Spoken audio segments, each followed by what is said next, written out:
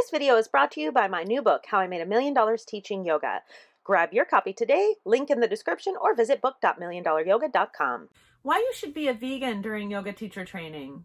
That's what we're going to talk about today.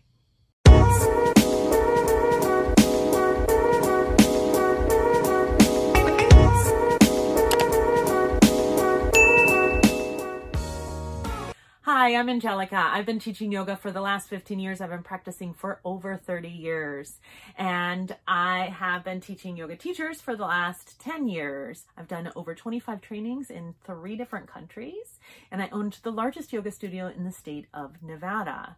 Now I do high-level coaching with people who are wanting to 10x their income through yoga. Let's talk about why you might want to be a vegan during your yoga teacher training. So, ahimsa is the number one step in the 8 limbs of yoga. It means nonviolence to all beings. There really isn't any way that you can say that killing an animal to eat and having them go through a horrific death is nonviolent. You're not going to be able to convince me of that. I've been a vegetarian since I was 11. I'm in my 40s. And there's also no way around that the yoga texts all say you should be a vegan. Introduction, light on yoga. Beginning of Yoga Mala, they all say don't eat animals. A Sattvic diet is a diet that doesn't have any death in it. It's okay. You know what? You haven't been doing this your whole life. I understand. Everyone in your family thinks you're weird. Listen, I understand. I grew up on a farm. I totally get it. But yoga teacher training is a time when you deserve to have a super clean body.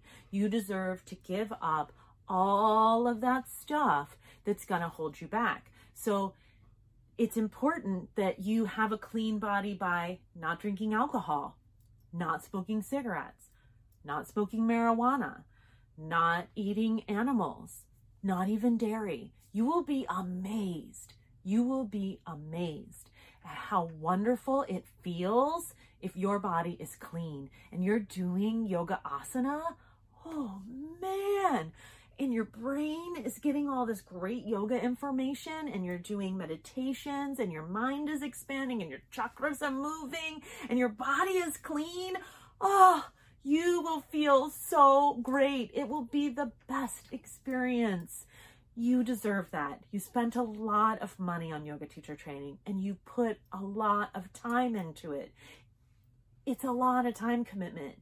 You deserve to get the most out of that training, 100%. I want that for you. And I hope that you'll take this opportunity while you're in yoga teacher training to not eat any animals, not have any of their fear and pain and suffering in your body, not smoke marijuana, not smoke cigarettes, and not drink alcohol.